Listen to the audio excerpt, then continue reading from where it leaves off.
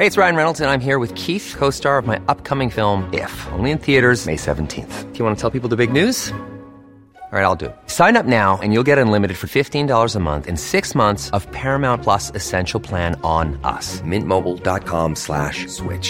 Upfront payment of $45 equivalent to $15 per month. Unlimited over 40 gigabytes per month. Face lower speeds. Videos at 480p. Active Mint customers by 531.24 get 6 months of Paramount Plus Essential Plan. Auto renews after 6 months. Offer ends May 31st, 2024. Separate Paramount Plus registration required. Terms and conditions apply if rated PG.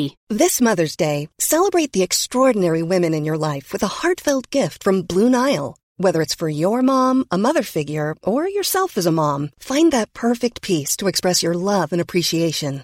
Explore Blue Nile's exquisite pearls and mesmerizing gemstones that she's sure to love. Enjoy fast shipping options like guaranteed free shipping and returns. Make this Mother's Day unforgettable with a piece from Blue Nile. Right now, get up to 50% off at BlueNile.com. That's BlueNile.com. Hey, I'm Ryan Reynolds. Recently, I asked Mint Mobile's legal team if big wireless companies are allowed to raise prices due to inflation. They said yes. And then when I asked if raising prices technically violates those onerous 2-year contracts, they said, "What the f*** are you talking about, you insane Hollywood ass?" So to recap, we're cutting the price of Mint Unlimited from $30 a month to just $15 a month. Give it a try at mintmobile.com/switch. $45 upfront for 3 months plus taxes and fees. Promo rate for new customers for limited time. Unlimited more than 40 gigabytes per month. Slows full terms at mintmobile.com.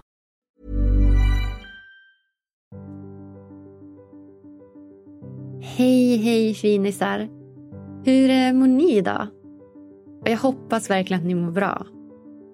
Jag känner mig riktigt spänd och taggad för jag åker nämligen ner till Stockholm imorgon för att hälsa på några goda vänner och gå på min första konsert nu efter coronan. Ja, det känns ju så surrealistiskt men så himla kul. Ja, det känns ju extra skönt att äntligen ha tagit det här vaccinet och jag längtar så efter att äntligen få krama om alla mina fina goda vänner där nere. Och hörni, nu finns min digitala föreläsning tillgänglig för er på YouTube. Jag gästade nämligen Företagsekonomiska institutets digitala framgångsmorgon här tidigare i somras och berättade om mina bästa framgångstips för att göra din morgon så lycklig som möjligt. Ja, sök på Lyckopodden på YouTube så hittar ni den. Nu till dagens gäst. Ja, dagens gäst är ingen mindre än coachen och poddaren Alexander Holmberg. En 52-årig man som med både missbruksproblem och en bipolär mamma i bagaget har coachat över 10 000 klienter. Det är så himla många och jag kan bara föreställa mig hur många han har hjälpt genom sina vackra samtal. Ja, Alexander berättar att han blir mer och mer lycklig för varje dag som går och berättar hur du kan göra för att använda dina jobbiga känslor för att skapa större förståelse för dig själv och därmed ett lyckligare liv. Ja, vi möts i närvaro och Alexander delar bland annat med sig om sina tidigare erfarenheter, om vad han menar med konstruerad ångest, om hur han flörtade med tanken på att ta livet av sig som 23-åring. Och slutligen så blir han också nyfiken på mig och min barndom, så vi grottar också ner oss lite grann i den. Ja, ett väldigt djupt och sårbart och också vackert samtal som jag hoppas ska få förgylla era öron. Varsågoda.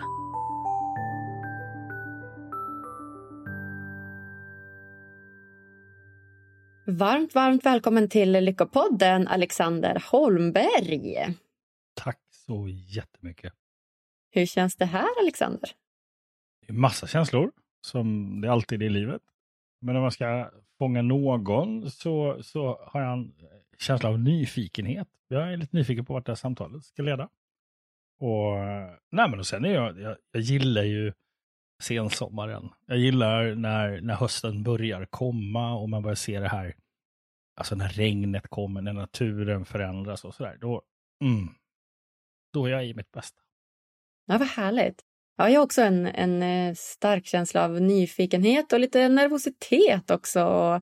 Och se vart det här samtalet ska landa. För vi har ju inte pratat så mycket med varandra innan, du och jag, utan vi båda gillar ju att ta det ganska mycket på volley, tror jag. Så att nyfikenheten sprudlar. Ja, hur ser en klassisk Alex-dag ut? Får jag kalla det för Alex förresten? Kallas det för det? Jag har många namn. Jag kallas för Alex, Sander, Sanderino, Chano, Alexander, Sasha. Okej. Ja, och det är olika människor som kallar mig för olika saker. Alex går jättebra. Ja, vad fint. Jag tänkte att ta den som känns mest standard. Ja, hur ser en klassisk Alex-dag ut? Det blir att jag behöver ju sammanfatta på något sätt. Jag tillbringar mycket tid med min familj. Jag tillbringar mycket tid med min dotter. Så att det är en sån, det är alltid en prioritet på något sätt. Men den klassiska dagen är väl att jag har med åldern kommit att bli en morgonmänniska. Så att jag går upp mellan 5 och 6 på morgnarna och försöker vara fysiskt liksom aktiv. Ibland är det löpning, ibland är det träning. Men det är på daglig nivå och sen alltid regelbunden meditation. Jag har mediterat så jag var 23, så att det är en sån stark regel eller livsvillkor för mig. Och nej, men och sen är det ju, får man ju, i och med att jag går upp tidigt så får jag också 1 till 2 timmar varje morgon där jag är helt själv.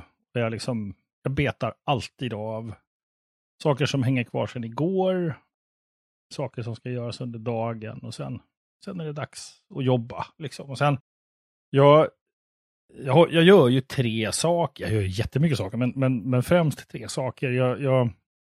Min kärna är ju att jag arbetar med samtal, det vill säga att jag träffar människor som är i utveckling av massa olika anledningar, och det här gör jag både online och live liksom.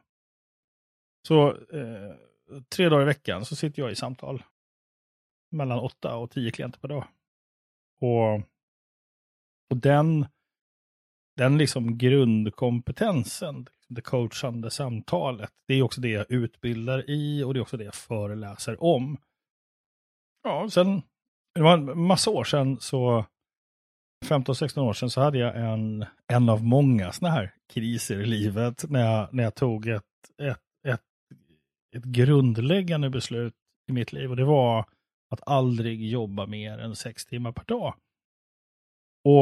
Och den där har jag hållit faktiskt ganska bra. Det vill säga att ibland är det ju perioder där man jobbar 14-18 timmar därför att det är jättemycket. Men det har också lett till att då blir jag också väldigt noga med att vara ledig. För att kompensera det där. Liksom inom samma 2 veckors period. Så att jag jobbar faktiskt inte så mycket som man skulle kunna tro. Jag sitter mina timmar och sen är det familj och träning och äventyr liksom i vardagen. Livet är ganska äventyrligt som det är, tänker jag. Är du lycklig? Om jag är lycklig? Mm. Ja, men det tror jag. Jag skulle nog klassificera mig som en lycklig människa. Därför att jag tillåter mig att vara sorgsen när jag behöver vara sorgsen. Jag är ganska nära mig själv. Jag är ganska nära mina känslor, mina upplevelser. Jag är ganska bra på att ta tag i det jag behöver ta tag i. Och reda ut och sortera och begrunda och reflektera. Liksom verkligen jobba med det jag behöver jobba med. Jag är inte den som duckar för utmaningen. Så ja, så jag är nog lycklig. Det skulle jag nog kalla mig själv. Och vet du vad det coola är? Vadå? Att jag blir lyckligare för varje dag som går. Okej. Ja. Vad härligt. Berätta mer. Hur tror du att du lyckas med det? Jag tror, alltså när jag var 23 år gammal, då valde jag att göra en total kursändring i mitt liv.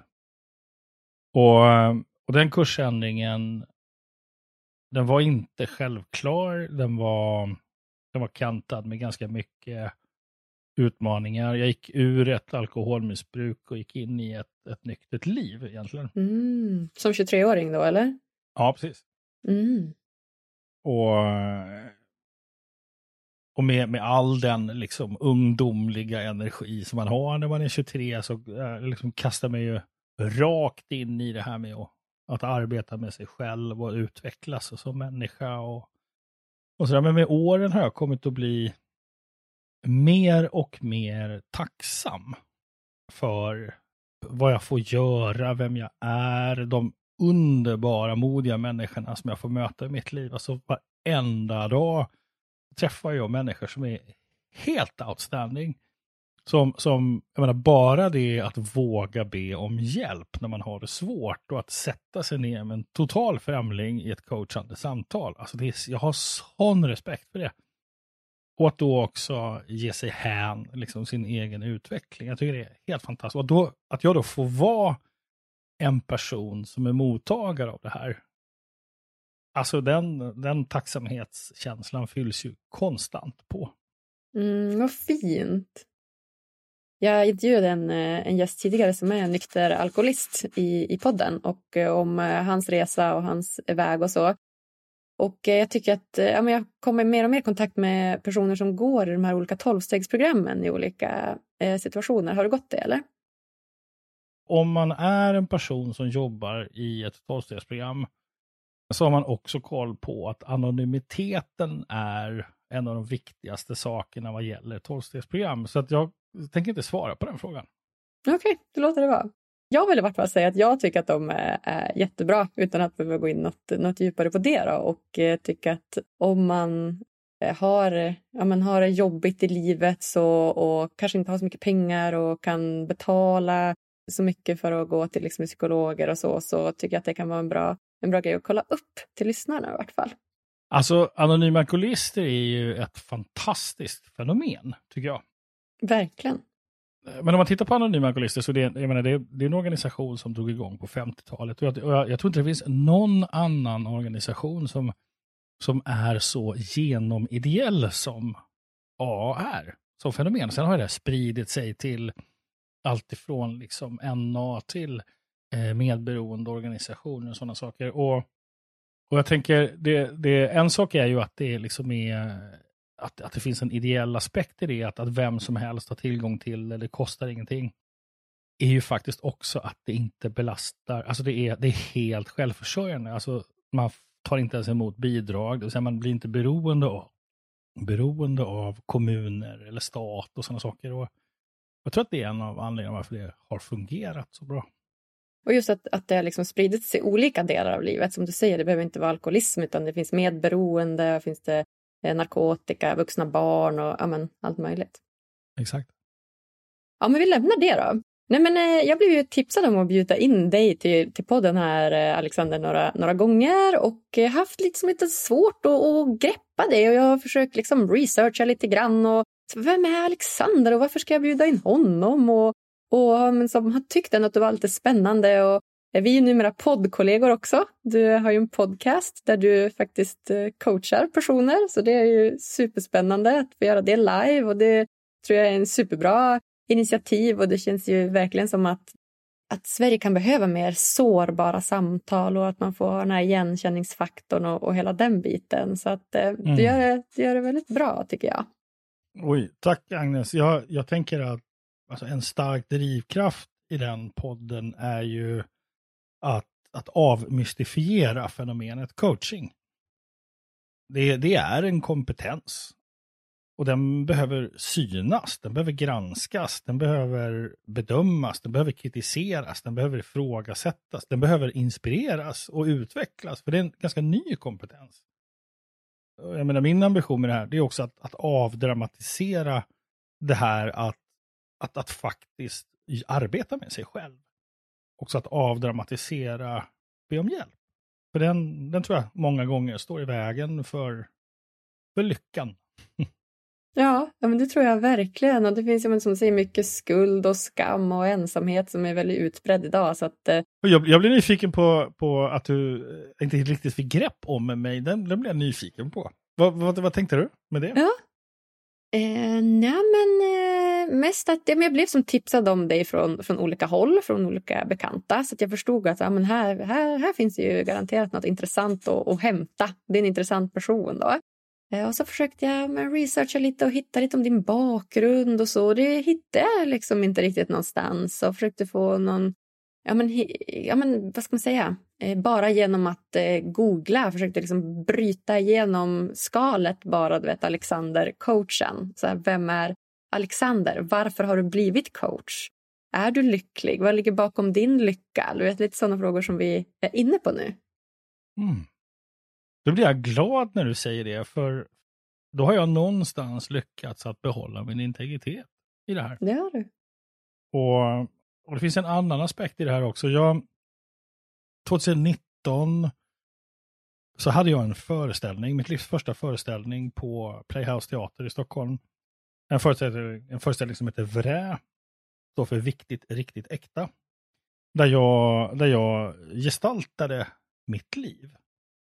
Och jag spelade min psykiskt sjuka mamma. Jag spelade den här läkaren som jag träffade när jag är 6-7 år gammal, som gör ett ganska, idag skulle det vara ett ganska rejält övergrepp mot mig när han utsätter mig för en situation där jag tvingas ljuga inför min mamma till exempel. Och sådana här viktiga händelser som jag har förstått i vuxen ålder har präglat mig väldigt mycket.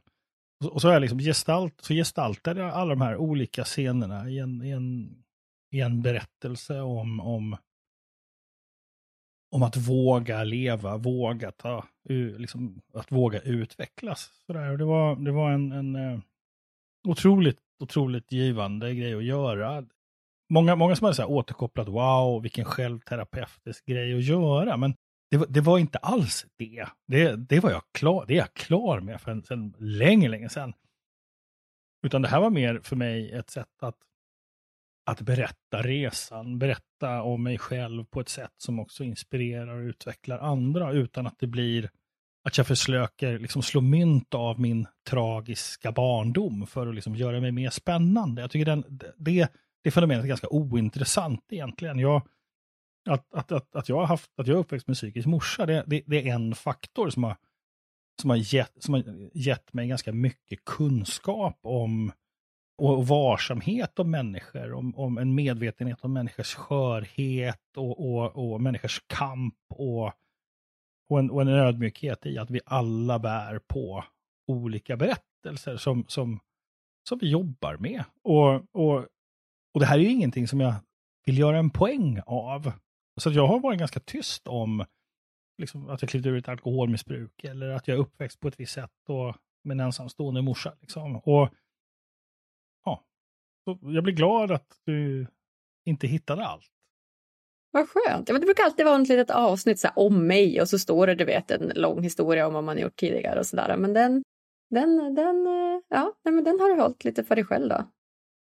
Ja, jag är väldigt generös med mig själv på utbildningar, på föreläsningar, i samtal med människor som jag träffar. Sådär. Men det sociala medier och nätet är någonting annat. Där är jag mer försiktig. Ja, men helt sant. Men om vi tänker då Lyckopodden. Du blev inbjuden här. Jag vet inte om du har haft koll på den sedan tidigare också.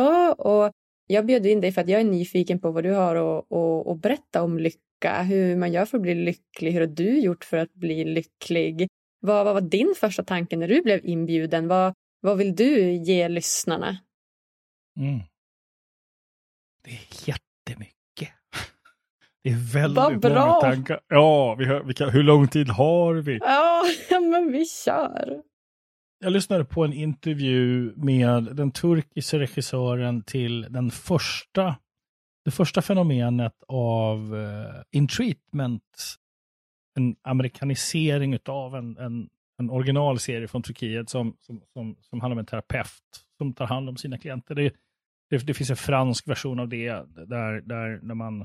där de jobbar till exempel med en psykoterapeut som jobbar med Bataclan-händelsen och sådär. Och det här är ju någon form av trend att man filmar att gå i terapi till exempel. På samma sätt som min podd Alex coachar människa är ju också på något sätt i den genren att liksom visa vad är det som pågår i ett samtal.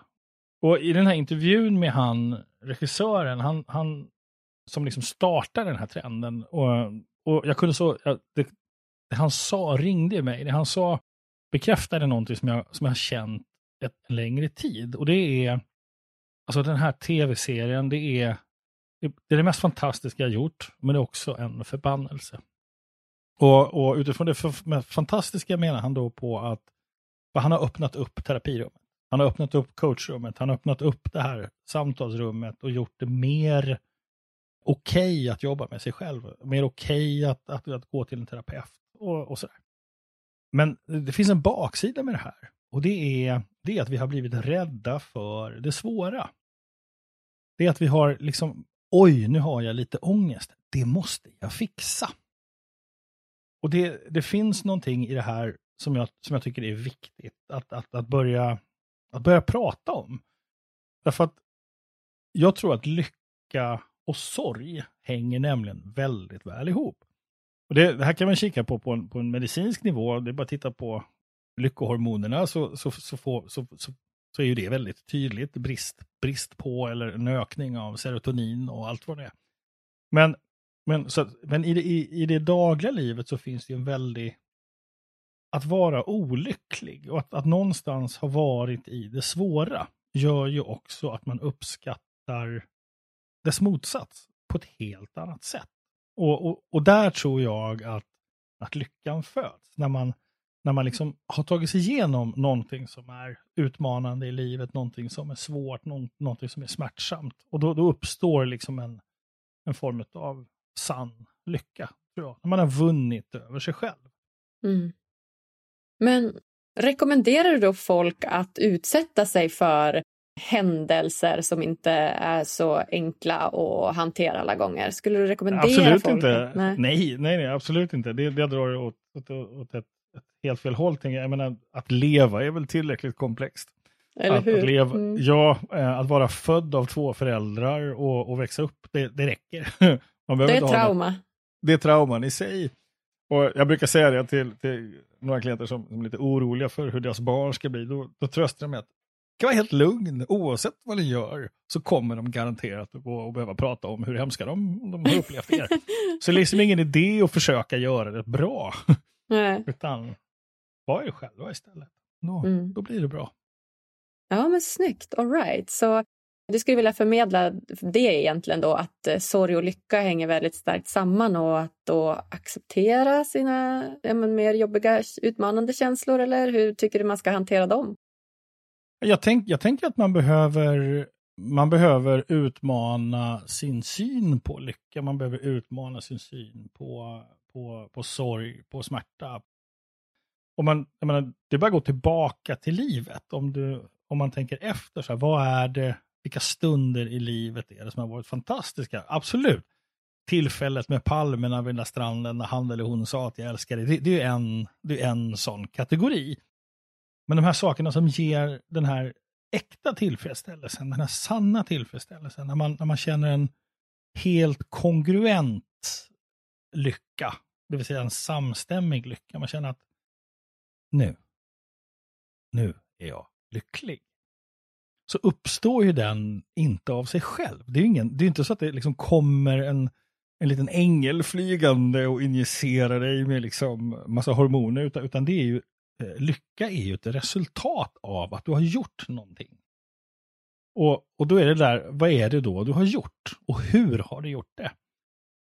Och det kan vara en sån enkel sak som att äntligen ta det där samtalet med den där personen som jag har prokrastinerat på i 2 års tid. Och bli klar med den. Även fast det var läskigt, även fast det var jobbigt. Den upplevelsen av tillfredsställelse, där uppstår ju den här känslan av lycka. Så jag tror att lycka är helt och hållet förknippat med att man också har mött någonting svårt. Sen finns det ju en skala på vad jag menar med svårt, såklart. Mm.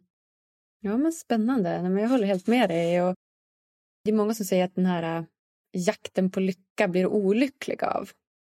Kan du hålla med om det? Ja, därför att det är en jakt. Och återigen, jag tycker att den här jakten på lycka är ett kvitto på att vi har glömt bort vägen till lycka. Och det är att vi behöver också se det svåra. Det är det som är knepigt. Jag är ju delvis uppväxt i Latinamerika. Som 13-åring så kom min galna morsa hem och sa att hon hade blivit kär i en man. Och 6 månader senare så satt vi på ett flygplan till liksom La Paz, Bolivia, där jag skulle tillbringa nästan 3 år av mitt liv. Och bara den är intressant. För det är så många som reagerar på det som oj, stackars dig. Och jag skulle säga att min mamma, hon räddade livet på mig i den sekunden när hon bestämde sig för det här. För jag fick perspektiv. Jag fick se någonting helt annat än det här landet, än Sverige. Jag fick ett nytt språk. Jag fick uppleva andra kulturer. Jag fick uppleva mysticismen bland schamaner i Bolivia. Jag fick se äkta sorg, äkta smärta, inte den konstruerade ångesten som jag många gånger tycker att vi faktiskt har här i Sverige. Där vi har det så pass bra att vi någonstans konstruerar en ångest för att kunna må bra. Och att få leva de här liksom åren i ett land där liksom livet är närvarande, men också döden. Där dog folk av svält. När jag åkte till skolan, eller gick till skolan, så liksom gick jag förbi en del i huvudstaden La Paz där begravningsentreprenörerna visade upp sina produkter. Och längst fram i storleksordning så var ju barnkisterna. Så det var ju liksom stora, mindre emellan. Och så de små kistor. Så att varenda dag så såg jag liksom barnkistor. Och jag menar, den där kan man ju förhålla sig till på olika sätt. Men det är ju en del av verkligheten. Och den är väldigt påtaglig i ett land som Bolivia. Och det här har ju präglat mig enormt mycket. När jag träffar människor så är det äkta jag är ute efter. Jag är äkta på det som är liksom ute efter det som finns där inne, bakom ytan. Och Instagram-kontot och de här tankarna vi har som är så förvirrande ibland om vad man ska ha och inte ha. Att börja lyssna på liksom hjärtat. Vad behöver jag i livet egentligen? Det är ju ett paradigmskifte för liksom lilla Alexander, 13 år, när han liksom får chansen att se det här.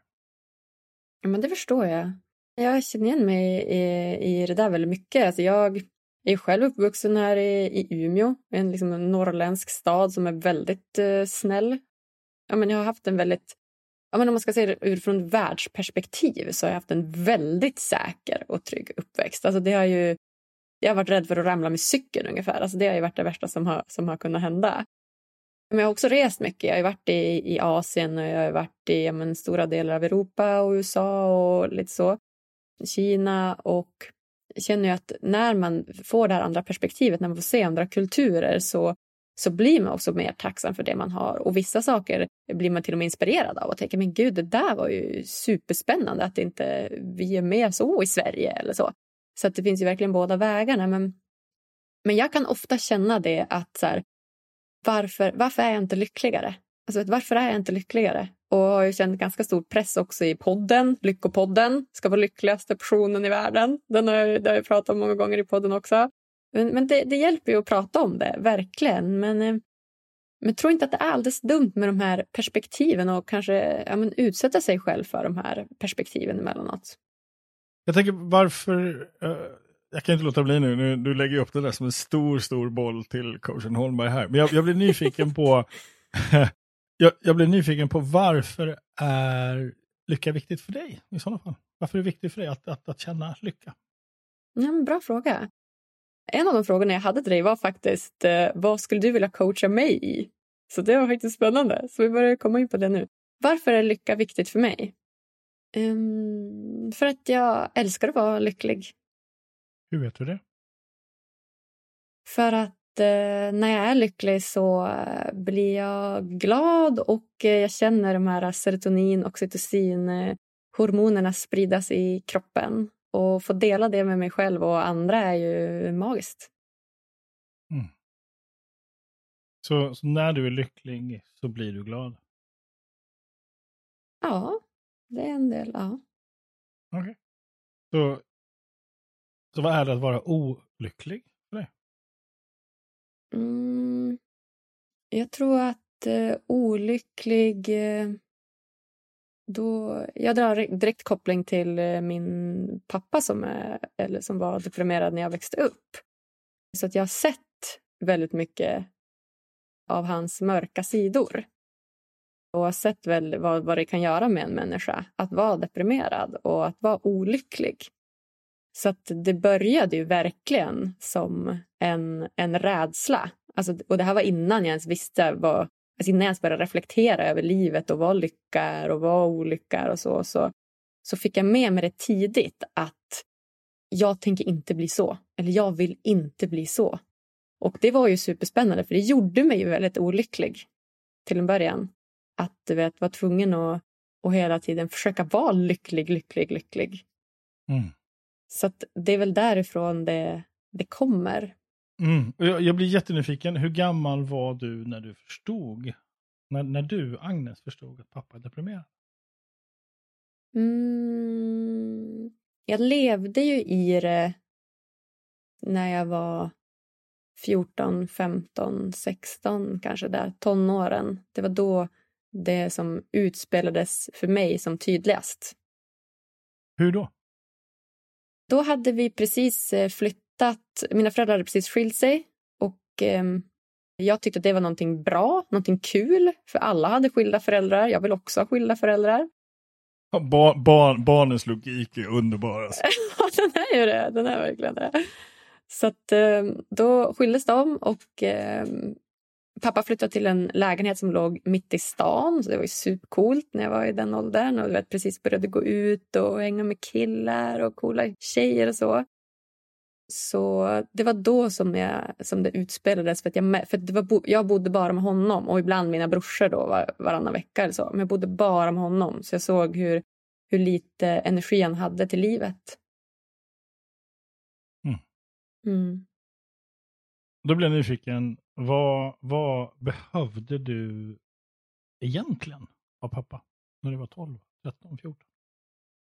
Gud, vilken bra fråga. Nej, men jag hade nog behöva kanske lära mig rollen av en förälder kanske. Jag hade haft svårt att acceptera gränser. Någon som har sagt åt mig saker. Någon som har varit en förälder. Att jag har svårt att acceptera det. Att bli tillsagd och så. Så du hade behövt en mer närvarande förälder än vad pappa var? Ja, det tror jag. Mm. Och det är ju när du tittar tillbaka nu och är vuxen och har den kompetensen du har. Men om du leker med tanken att du är 12, 13, 14, 15, 16. Att du är i den åldern att nu ska mamma och pappa skiljas. Jag väljer att flytta till pappa. Bo in i stan. Den här tjejen som är liksom precis tonåring. Så precis har börjat sin resa till att bli kvinna någonstans. Vad behöver hon?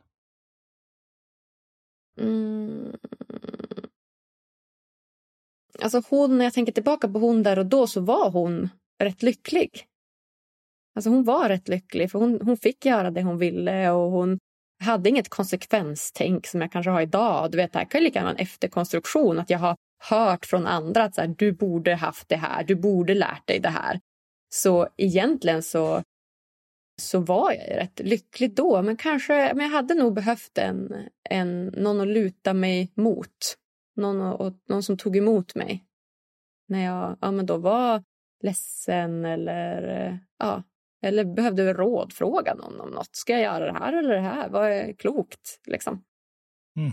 Så det hade jag nog behövt. Mm. Känner du igen dig? Känner igen mig? Ja, det vet jag inte. Men jag tänker att växer man upp med en pappa som är deprimerad efter en skilsmässa, så får ju det en ganska stor påverkan på ens värderingar. Och så är jag ganska säker på att man etablerar livsstrategier. Som till exempel, jag tänker inte bli sån där.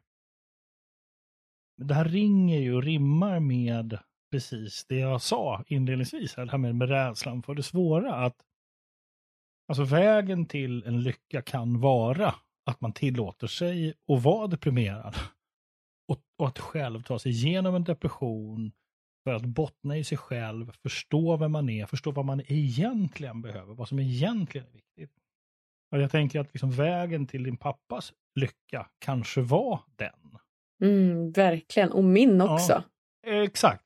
Och då blir ju den här strategin, jag tänker aldrig bli sån där.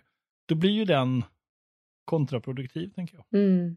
Väldigt, och verkligen. Och du sätter verkligen ord på något som jag har jobbat med i många, många år. Och har verkligen fått träna på att det är okej att inte alltid vara glad. Det är okej att inte alltid vara lycklig. Och det är okej att visa det för andra. Så att det sätter verkligen sina spår. Ja, tack för det. Har du någon sån reflektion i ditt egna liv som du kan se hur din barndom har speglat den du är idag? Ja, det är klart jag har ganska mycket sånt. Jag har ju förmånen att jag har ju fått jobba med mig själv sedan jag var 23 och slitit och dragit i allt möjligt. Jag har också tvingats acceptera att liksom göra upp med föräldrar, med vänner och tagit liksom de här besluten för att jag ska må bra i mitt liv. Jag tänker på det här med att växa upp med psykisk sjukdom. Min mamma var ju manodepressiv. Idag kallas det för bipolär. Och hon hade en ganska dramatisk sån inkubationstiden när hon fick ett skov. Var ju liksom bara ett dygn. Och hon gick i princip från att inte sova till att i princip komma i en psykos. Och det här präglade min barndom extremt mycket vad gäller liksom anknytning till vuxna, besvikelse över de vuxna som inte såg och fanns där. Hur de som borde ha varit där. Jag tänker på skolan, jag tänker på de som faktiskt kunde sånt här. Psykologer och psykiatriker. Jag menar, jag blev ju insläppt på en sluten avdelning i Uppsala för att hälsa på min mamma när jag var 11 år gammal. Och jag tänker, det är inte ett så smart beslut att liksom gå in på en avdelning med liksom psykotiska människor och vara barn. Alltså det skulle man ju aldrig göra idag. Nej, det låter brutalt. Ja, det låter lite brutalt. Och jag menar, samtidigt är ju det här oerhört värdefulla erfarenheter jag har idag. Oerhört värdefulla resurser idag där när jag möter människor i smärta som mår dåligt så är jag inte rädd för det. Och jag kan inte, jag påstår inte att jag förstår, men jag kan relatera till och jag kan vara närvarande i det. Det här är en enorm resurs jag har. En annan resurs i det här är när jag föreläser till exempel om kreativitet och utvecklingsprocesser och att ta nästa steg och hitta energier, vad det nu är man ska föreläsa om, så finns det en dimension av, för många människor, att liksom gå utanför det man kallar för boxen. Om man har fått för sig att det normala, ja, det är det som är innanför boxen. Och det som är onormalt, det är det som är utanför boxen. Då kan jag berätta att den här boxen, det är ungefär en liten tändsticksask. och innan någonting blir galet på riktigt, så är det väldigt långt bort.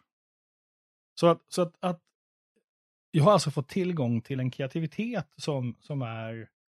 För jag vågar ju gå utanför boxen ganska rejält, ganska mycket och är också skicklig på att liksom se olika perspektiv på saker. Det är en egenskap som är oerhört värdefull i min roll som coach. Att när jag träffar en klient som berättar om sin tändsticksstora verklighet, så blir jag en person som kan ge dem perspektivet att det finns mer där ute för dig. Och jag är inte rädd för den. För eftersom jag vet vad gränsen för galenskapen är. Och den är väldigt långt bort. Det är väldigt långt bort. Men jag kommer ihåg jag satt på tunnelbanan. Jag var 23, jag var på väg hem. Jag hade druckit. Jag satt liksom och i princip om jag ska liksom förnimma eller efterkonstruera känslan som jag hade då vid 23 års ålder, vilket är drygt 30 år sedan. Så var det ju känslan av att jag orkar inte längre. Det är över nu. Livet är för svart. Det är för rörigt, geggigt, konstigt. Och jag vet att jag i princip... Jag tror när jag flörtade med tanken på att ta livet av mig då. Den gången. Och av en slump så tittar jag upp över Fridens plan och så ser jag den här skylten. Och så står det Sankt Görans sjukhus. Så jag liksom knallar dit och ber för första gången om hjälp. Och där, efter lite om och men, efter tillnyktringsenhet och såna saker, så är jag på liksom en sluten avdelning, människa med alkoholproblem, och då är det där och då, det är typ 2 personer som har liksom hjälpt mig i den här stunden. Den ena är en polsk läkare som var läkare på tillnyktringsenheten på Sabbatsberg då, och som satt i mitt rum när jag vaknade. Och hon tittade mig rakt in i ögonen när jag vaknade och var där. Och så tittade hon mig i ögonen och så sa hon: Alexander, jag tror det är dags att stanna din tid nu, eller hur? För nu får det räcka. Och med det menar hon alltså min karriär och mitt missbruk. Liksom, min missbrukskarriär. Och hon släpper inte mig där. Utan hon är kvar. Hon närvarar i det samtalet. Och jag svarar liksom, okej då. Så jag tackar liksom ja till att ta emot hjälp. Och det är det ena. Och den andra kvinnan, det är en person som jobbade på den här avdelningen som sa: jag kommer inte släppa iväg dig härifrån innan du har en plan för ditt nästa liv. Och jag hade ju ingen aning om någonting då. Jag visste ingenting om någonting. Utan jag fick själv efterforska och hittade ett behandlingshem och liksom frågade henne: jag har hittat det här, är det bra? Ja, du får väl kolla själv. Och hon hade ett coachande förhållningssätt till mig. Och hon gick inte in och tog över mitt problem. Hon gick inte in och blev någon liksom hjälte som skulle fixa mig. Och det gjorde inte den här polska läkaren heller. Utan de 2 stycken väldigt starka vuxna människor som fanns där och liksom gav mig det utrymme jag behövde för att liksom våga uttrycka vad jag behövde. Och jag tänker det är spacet. Det är ett space som jag varje dag jobbar för att kunna ge andra människor. Att vara den personen. Så självklart har liksom oerhört mycket av vad jag har gjort i livet har jag ju sett och varit gåvor för mig att liksom jobba med, gå igenom, reda ut, förstå. Det var inte så länge sedan som min dotter till exempel, hon uttryckte en utmaning i sitt liv. Och den hade hon aldrig berättat för mig. Om inte hon och jag kan fixa det utrymmet tillsammans i vår kommunikation. Och jag tror att det där är så oerhört värdefullt för mig att jag har tillgång till det idag. Ja, men verkligen, det låter som ett fint utrymme. Att man kan möta många i det. Ja, vad händer för dig nu? Jag blir nyfiken. Nej, men nu börjar jag mest fundera på så här, din dotter och hennes, vad hon vill prata med dig om och vilken fin relation ni verkar ha och en glädje för hennes och erans skull att ni har det. En liten bit avundsjuka att jag också hade velat ha en pappa och vända mig till på det sättet. Vad händer i dig? Nej, jag blir glad att höra att det händer saker för dig när jag öppnar. Ja, vad fint. Vad gör dig riktigt lycklig? Det som kommer upp är mod. När människor vågar göra skillnad. Jag har en klient som jag jobbat ett tag med som har en son som är cancersjuk. Ett barn som har en väldigt negativ diagnos. Och där mitt arbete med honom är att ge honom verktyg att vara närvarande, även fast han är rädd. Jag hade samtal med honom häromdagen hur han berättar att liksom, nu verkar det gå till rätt håll. Och så helt plötsligt så börjar han gråta. Och tillät sig att liksom känna efter en liten stund. För han hade fått samtal från läkarna och läkarna var positiva. Och han kunde för första gången börja släppa på de här känslorna. Liksom, och att uttrycka dem tillsammans med mig. En sån stund gör mig enormt lycklig. När människor vågar bryta normer. När människor vågar säga, jag förstår inte vad du menar. Istället för att låtsas att de förstår vad du menar. Sådana stunder gör mig lycklig när man ser människor vågar liksom vardagsbot och sådär. Det tycker jag är fantastiskt. Mm. Vad har du för verktyg för det då, om vi stannar upp där hos din klient där han är rädd men ändå du vill ge honom verktyg och ändå kunna vara i nuet. Vad är det för verktyg du rekommenderar då? Ja, det kan inte gå in för mycket på det. Det är en klient, men... I allmänhet tänker jag, inte specifikt honom. Nej, självklart. precis. Nej, men det är ju att sätta ord på det som pågår. Och att också ifrågasätta orden man sätter på det som pågår. Som när någon säger till exempel, jag har ångest. Då brukar jag fråga, hur vet du det? Och ganska ofta så visar det sig att det är nog inte ångest. Det är någonting annat. Men det är lättare att säga ångest, för då verkar folk förstå vad jag menar. Så verktyget jag tror att jag använder mest är ju liksom att bli uppmärksam på hur vi definierar oss själva just nu. Med det vi är med om. Jag är rädd. Okej, hur vet jag det? Vad handlar den rädslan om? Vad kommer den ifrån? Hur många gånger tidigare? När då? Jag är mönsterorienterad. Jag är väldigt orsak-verkan, samband. Jag tittar väldigt ofta på hur saker och ting hänger ihop. Alltså, hur är logiken bakom att säga att jag är misslyckad? Hur hänger det ihop? hur rättfärdiga det är? Eller att säga, jag tänker aldrig bli deprimerad som pappa. Hur hänger den logiken ihop med att man sen startar en lyckopodd? Då tänker jag att det hänger absolut ihop. Därför att det är en längtan och en strävan att få kanske till och med bli av med den strategin.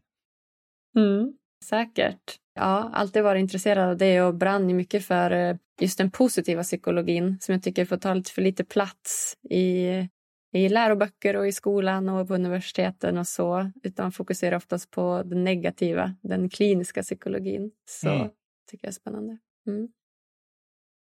Vilket är ditt bästa lyckotips då? Ja, men om jag ska vara generell så är det att andas.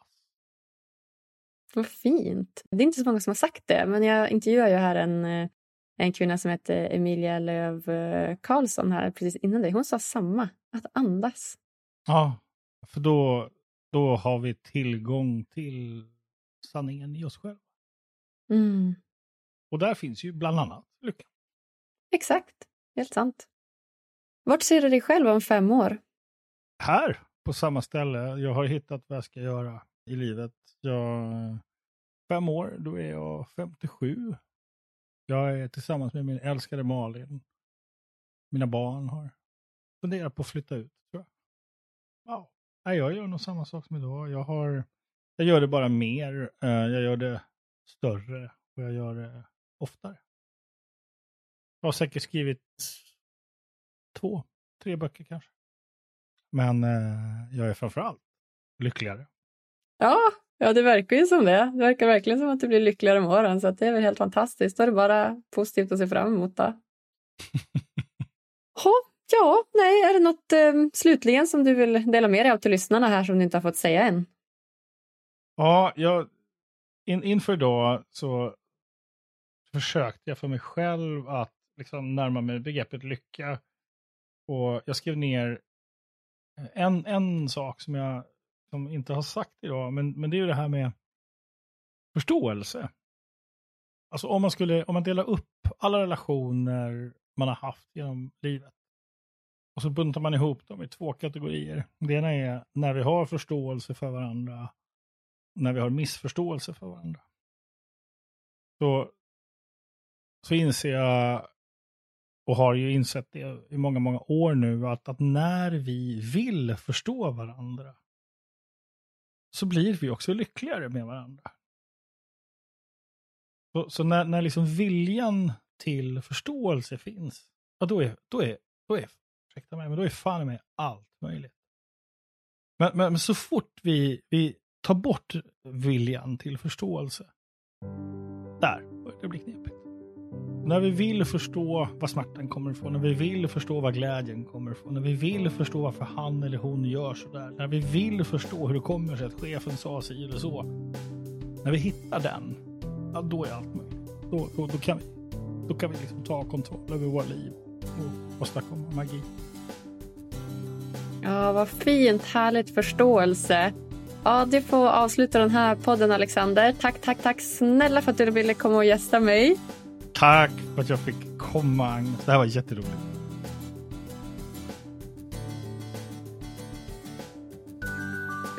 Vilket fint samtal. Så närvarande och så sårbart. Det är så himla viktigt att reflektera över sin barndom ibland, för det har verkligen format en mer än vi tror. Det skulle vara så spännande att höra mer vad som har format din barndom och vad som har påverkat dig i livet. Vad triggar dig? Vad blir du arg av? Vad gör dig glad? Vad gör dig lycklig? Ja, det är så utmanande frågor, men så viktiga att reflektera över. Så om ni har lust får ni jättegärna gå in på våra sociala medier, Lyckopodden, och kanske speciellt på Instagram, och skriva till mig där, så kan vi väl bolla lite grann. Det hade varit så spännande att höra mer om era tankar kring de här frågorna. Glöm inte att kolla in min senaste digitala föreläsning som nu ligger ute på YouTube också. Så himla spännande. Ha det bäst, hörni. Puss och kram.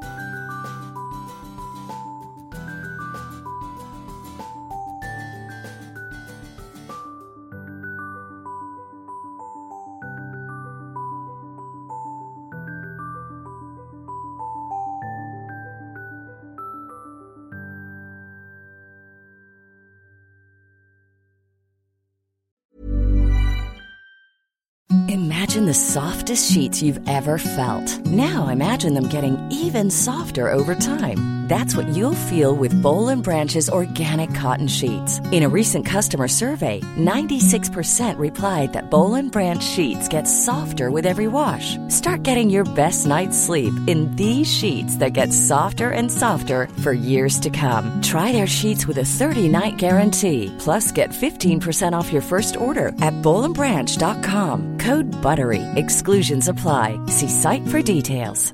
Mom deserves the best, and there's no better place to shop for Mother's Day than Whole Foods Market. They're your destination for unbeatable savings, from premium gifts to show-stopping flowers and irresistible desserts. Start by saving 33% with Prime on all body care and candles. Then get a 15-stem bunch of tulips for just $9.99 each with Prime. Round out Mom's menu with festive rosé, irresistible berry chantilly cake, and more special treats. Come celebrate Mother's Day at Whole Foods Market. Hey, it's Paige DeSorbo from Giggly Squad. High quality fashion without the price tag. Say hello to Quince. I'm snagging high-end essentials like cozy cashmere sweaters, sleek leather jackets, fine jewelry, and so much more. With Quince being 50 to 80% less than similar brands.